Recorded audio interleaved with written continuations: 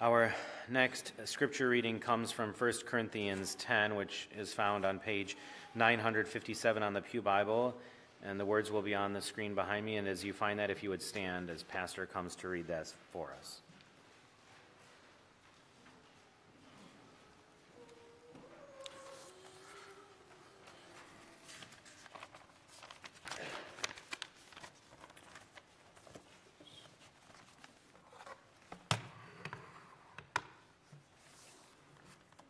First Corinthians 10, 14 to 22.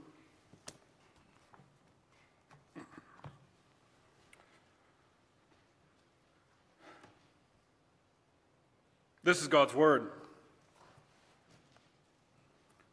Therefore, my beloved, flee from idolatry. I speak as to sensible people. Judge for yourselves what I say. The cup of blessing that we bless, is it not a participation in the blood of Christ? The bread that we break, is it not a participation in the body of Christ? Because there is one bread, we who are many are one body. For we all partake of the one bread. Consider the people of Israel. Are not those who eat the sacrifices participants in the altar? What do I imply then? That food offered to idols is anything, or that an idol is anything? No. I imply that what pagans sacrifice, they offer to demons and not to God. I do not want you to be participants with demons. You cannot drink the cup of the Lord and the cup of demons. You cannot partake of the table of the Lord and the table of demons. Shall we provoke the Lord to jealousy? Are we stronger than he? The grass withers, the flower fades, but the word of our God abides forever. By his grace and mercy may it be preached for you. You may be seated. And as we turn to consider God's word, let us pray for his help.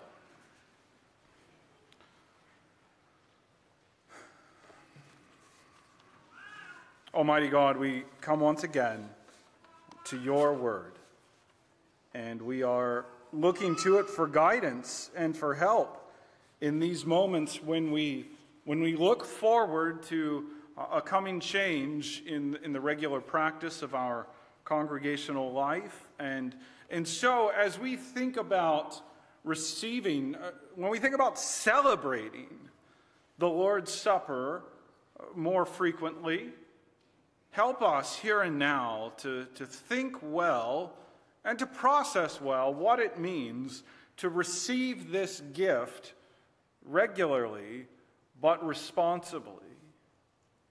And help this to add value to how much we cherish what we will do in the life of our church. And so we ask that this is a moment for sanctification, but also for encouragement about what you use your means of grace to do in the lives of your people.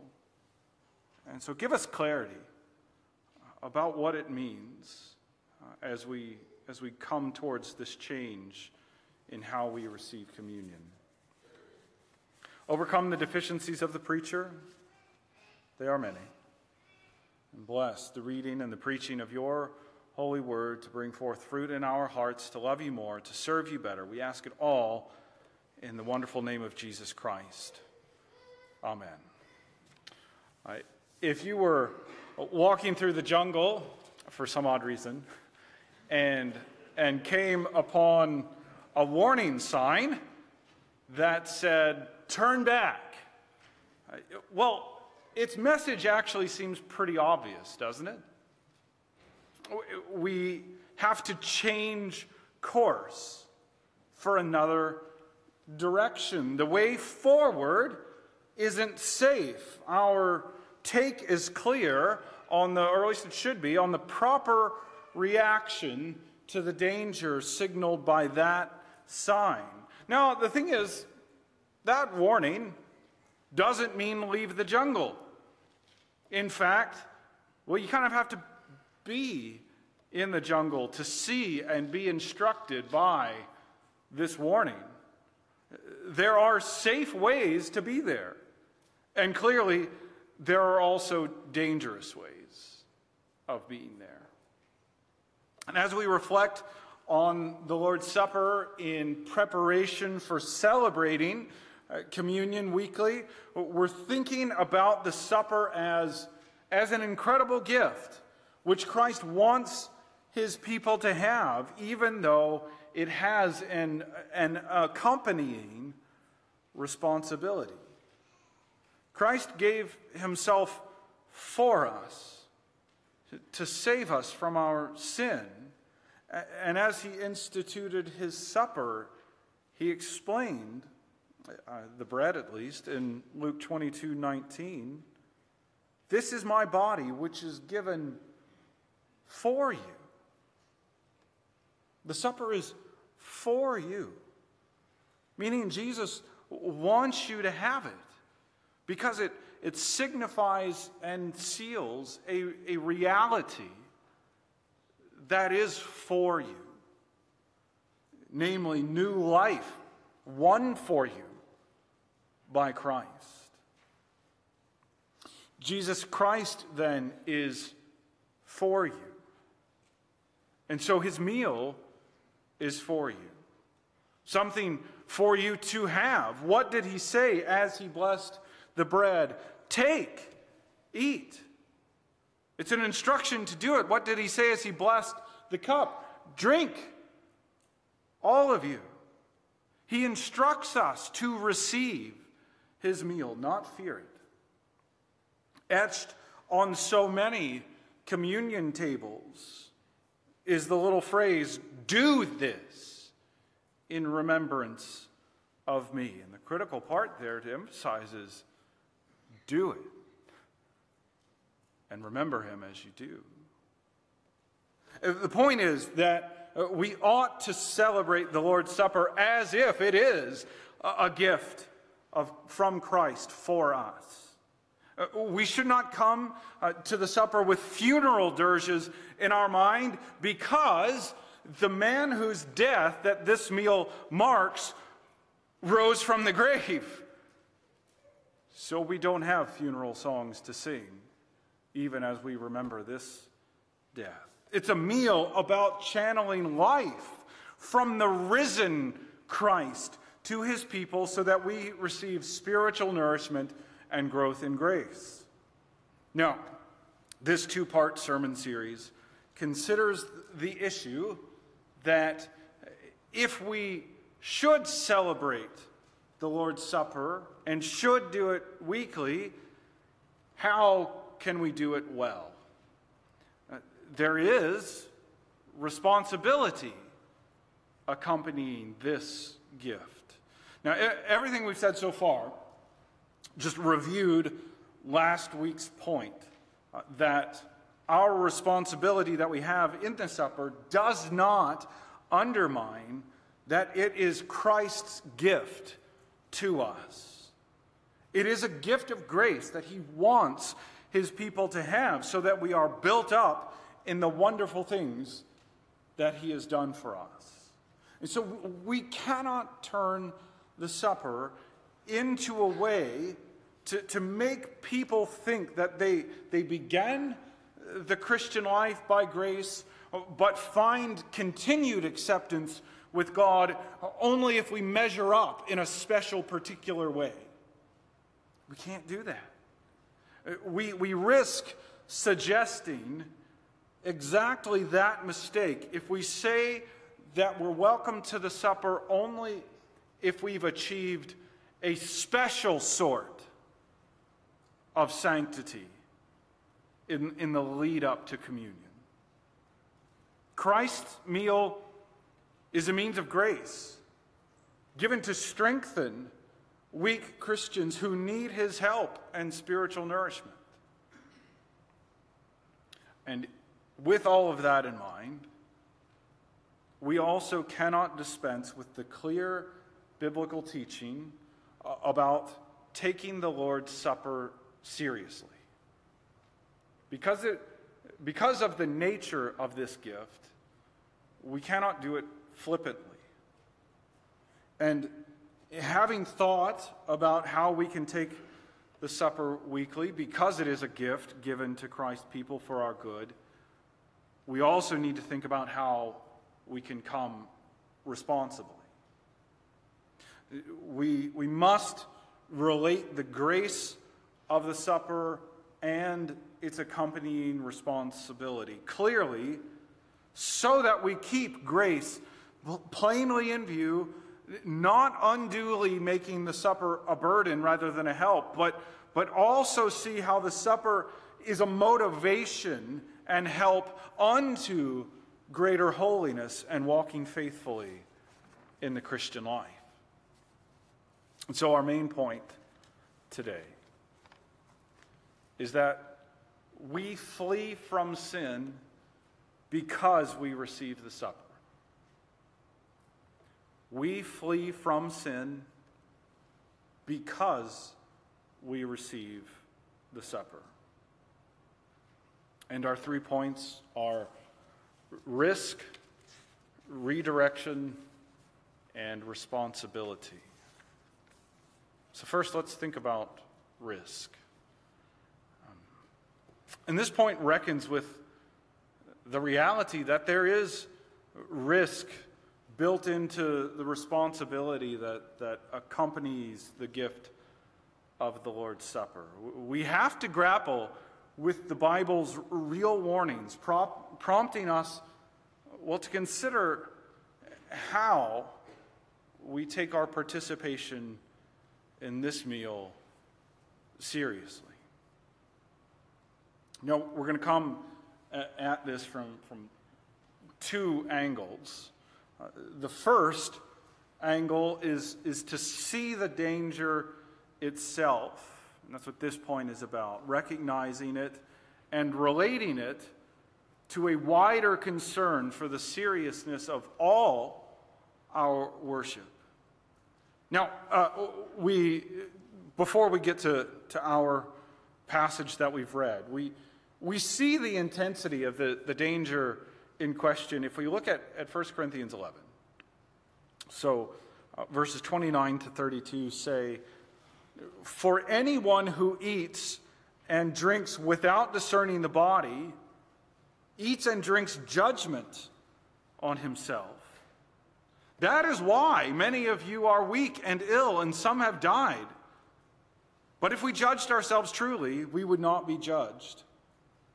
But when we are judged by the Lord, we are disciplined so that we may not be condemned along with the world." The danger appears in how anyone who takes the Lord's Supper without discerning the body eats and drinks judgment upon himself or herself. Now, for our purposes, we're not going to dive into the specifics today of what it means to discern the body. What is clear for what we need is that we risk God's judgment if we come to the table in an unworthy manner, an idea that we're going to take up shortly. In verse 30, we see the stakes. People were participating, heinously in the Lord's Supper. And that is why many of you are weak and ill, and some have died. Improperly taking the supper can result in even death, it seems, as the Lord's discipline for abusing this means of grace, given for spiritual nourishment and growth in grace. Now, I don't think that means that these people who died weren't saved. I don't think that that's what is happening here. But God's discipline is ending the opportunity to live in a way that dishonors God. And so he's removing them from the situation that's causing their unfaithfulness. And so in light of that, we're right to remember our responsibility at the supper. But we also rightly remember that our responsibility in worship is not limited only to the supper. And back in January, I preached urging us to consider the gravity of worship holistically. We thought about how worship is treading into God's very presence, escaping annihilation here only because of Christ's grace. Yes, there is risk in coming to the supper. We won't downplay that risk, recognizing that it's no small thing that people died because of how they received the supper, as Paul recounted for us. We won't downplay that, but we do reckon with how the Lord's Supper is not uniquely risky in worship. Let's think about Acts 5. Ananias and Sapphira sold some land, and they offered part of the proceeds to the church. And the problem there wasn't that they gave part of the proceeds. The problem was that they attempted to deceive the church into thinking that they gave their whole proceeds as an offering. Now, the result of, as we see from that account, God killed them both on the spot. And we see from that the result of coming to the offering unworthily can be death also. Now, from a human perspective, I think that we might, assume that giving money to the church is the one moment that we might be safe to come, even improperly, before the Lord. God's going to be happy if I'm here giving money, however I do it, right? But this account shows us that God cares He shows us that He cares about every aspect of worship, and He shows us that He cares that we take every single part of worship seriously. There's not a uniquely risky aspect of what we do here. All of it is coming into God's presence and coming out safe because of Jesus Christ alone. So, we can't neglect our responsibility to come to the supper in a worthy manner.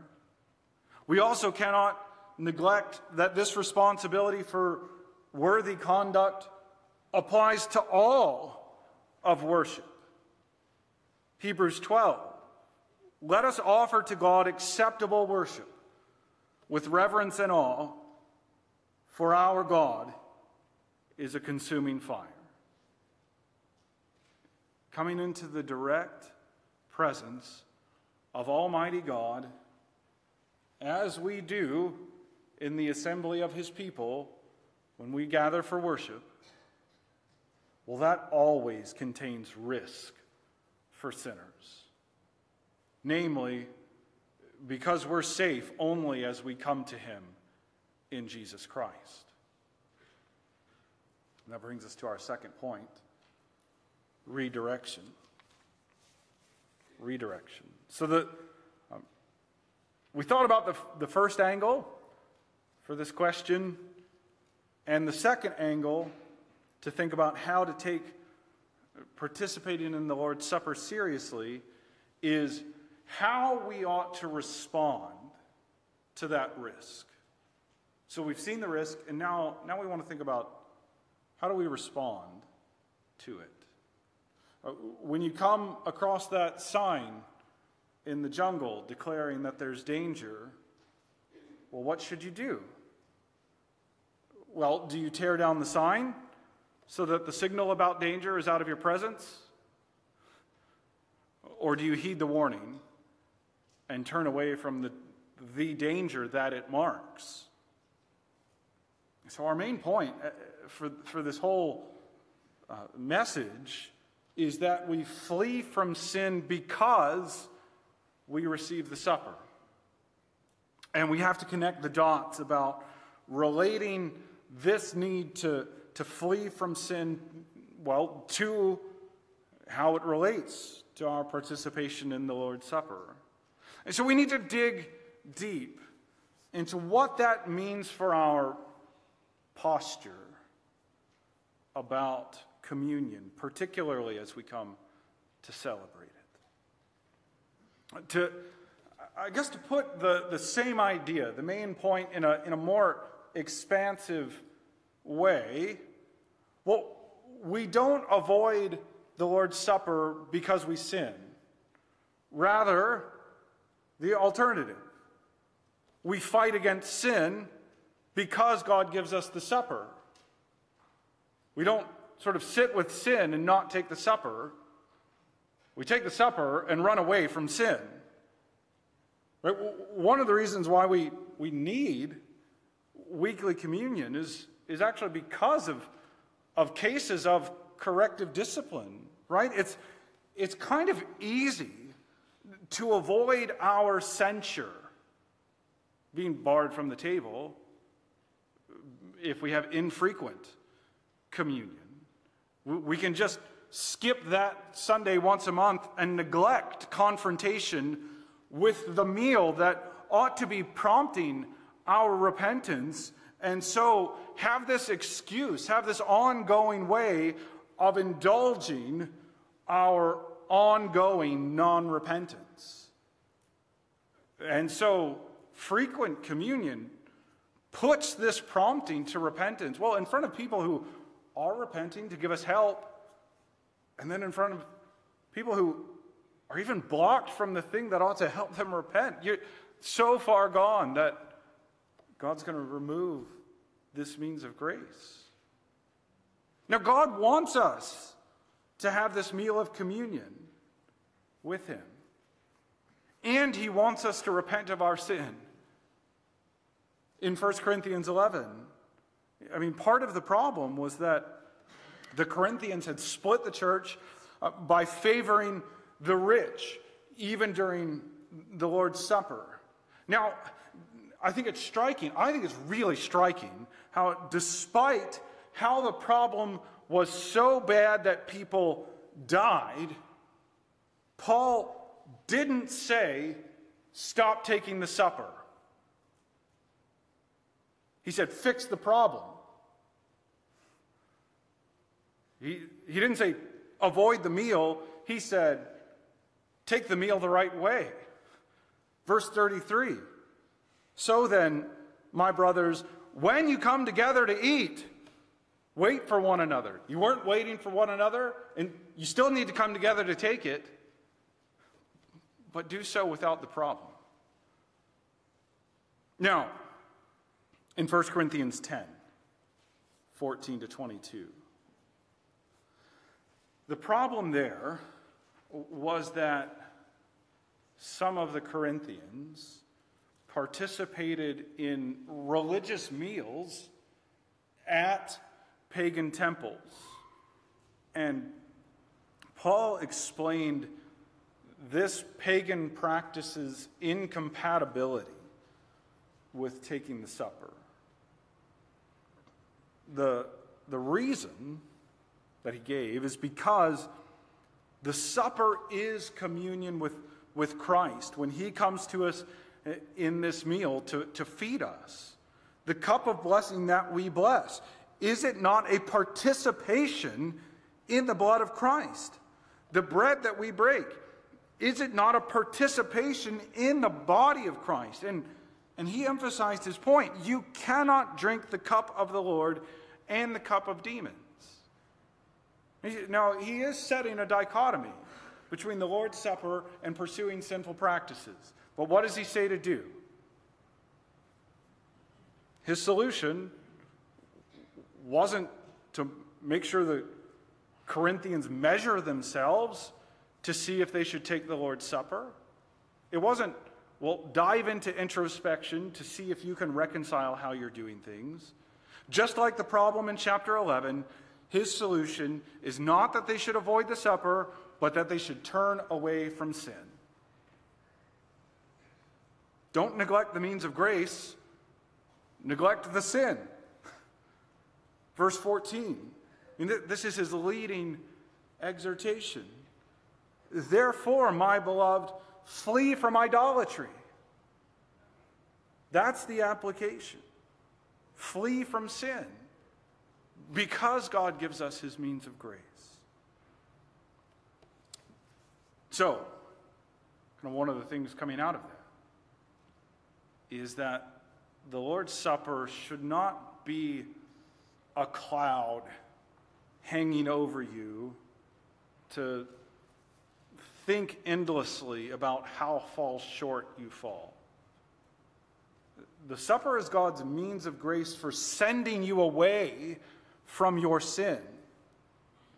Now, yes, if you refuse to repent and if you commit to a godless course, or if you have not joined yourself to Christ's body in church membership, well, those things keep us from the table. Verse 17 shows how taking the supper is about being joined not only to God, but also to one another as members, as real members of Christ's church. Because there is one bread, we who are many are one body. For we all partake of one bread. The union is not just vertical, but horizontal too, binding us to one another. But that ethical implication of the church's unity never means to move away from one another. It means to set aside any conflicting practice that endangers that unity with one another. And likewise, the ethical implication of our responsibility to come to the Lord's Supper in a worthy manner never means flee from the supper. It means to flee from sin.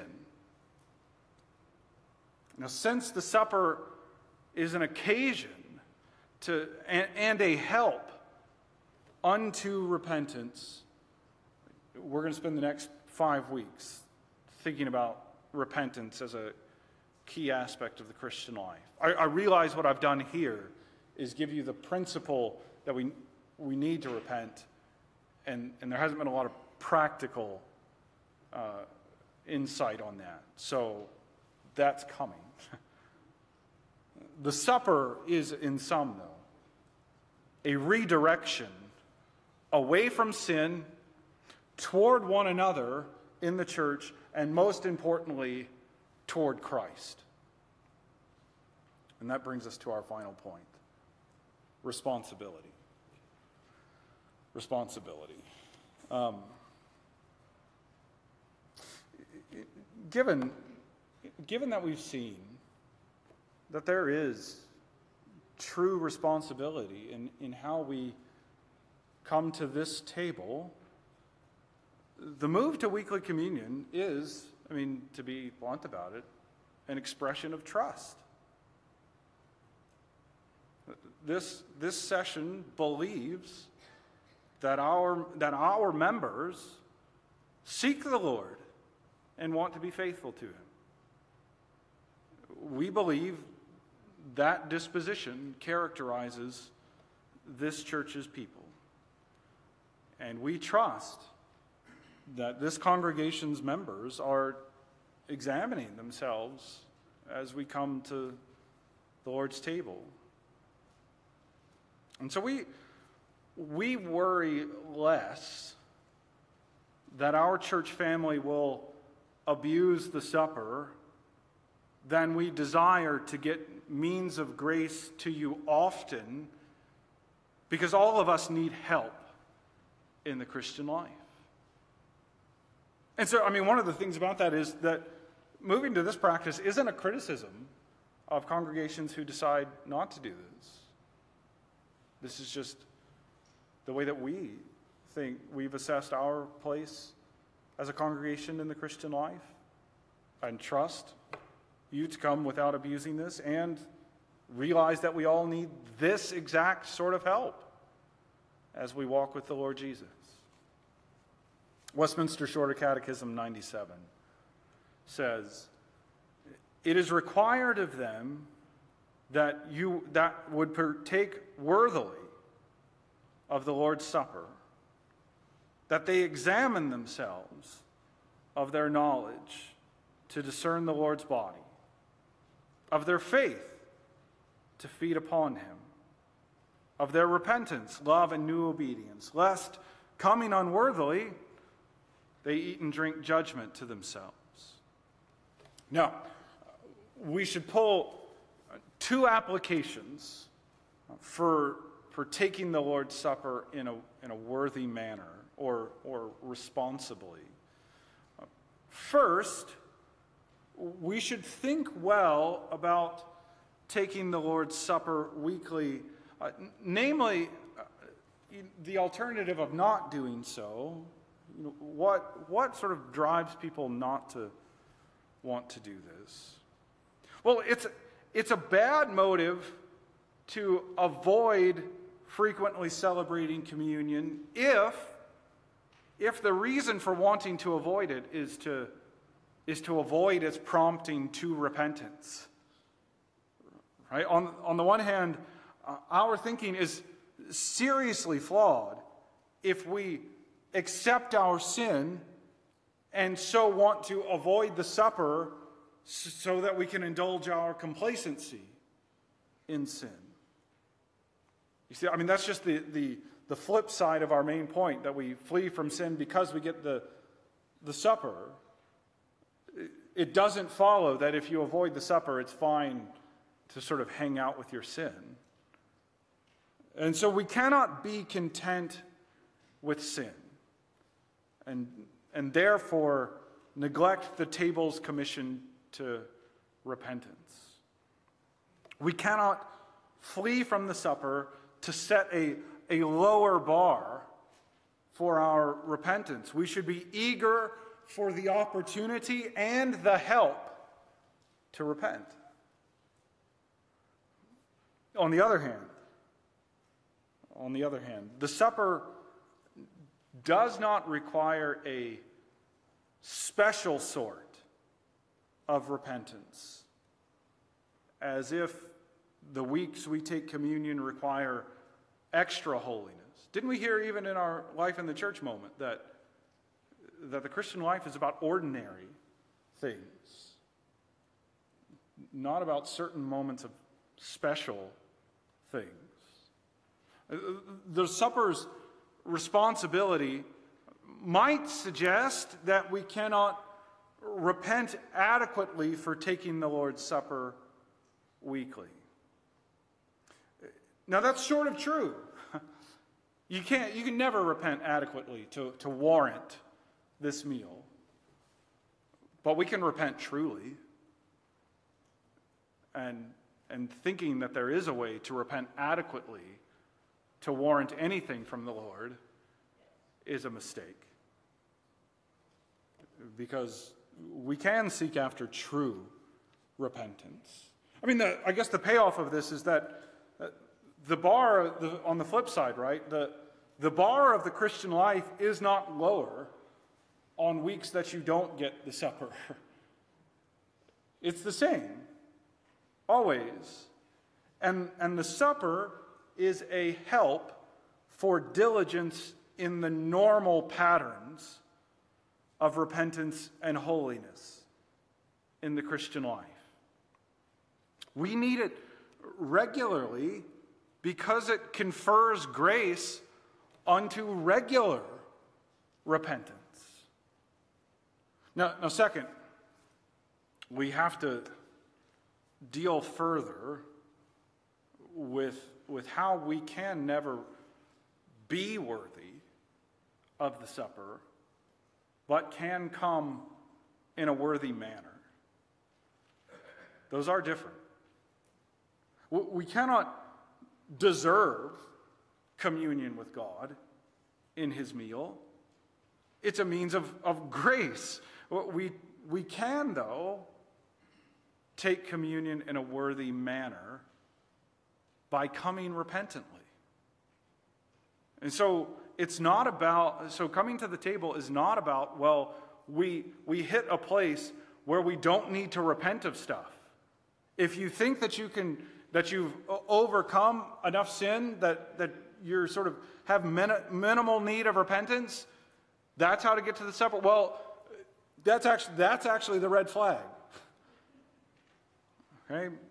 Quoting 1 Corinthians 11, our catechism says that the worthy manner includes examining ourselves in discerning Christ's body in faith and repentance.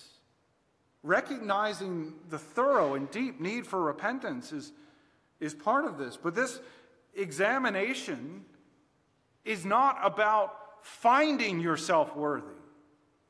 The examination is about the worthy manner. It's about assessing where you need growth. It's not an examination about your achievement, but about recognizing your need for Christ and trusting in him. Because that is precisely what the Lord's Supper is about. We do it remembering Christ, coming to take bread and the cup, thinking about Christ as the one who rescues us from everything that might make us feel like we don't belong at the Lord's table. The primary responsibility we have in the supper is remembering Jesus. That he has freed us from the penalty and the power of our sin and continues to do so.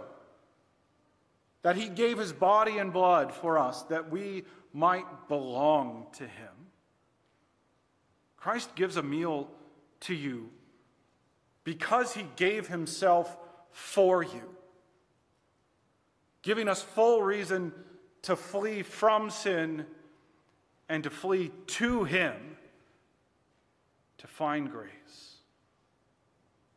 He sets the table because he wants to commune with you. Let's pray.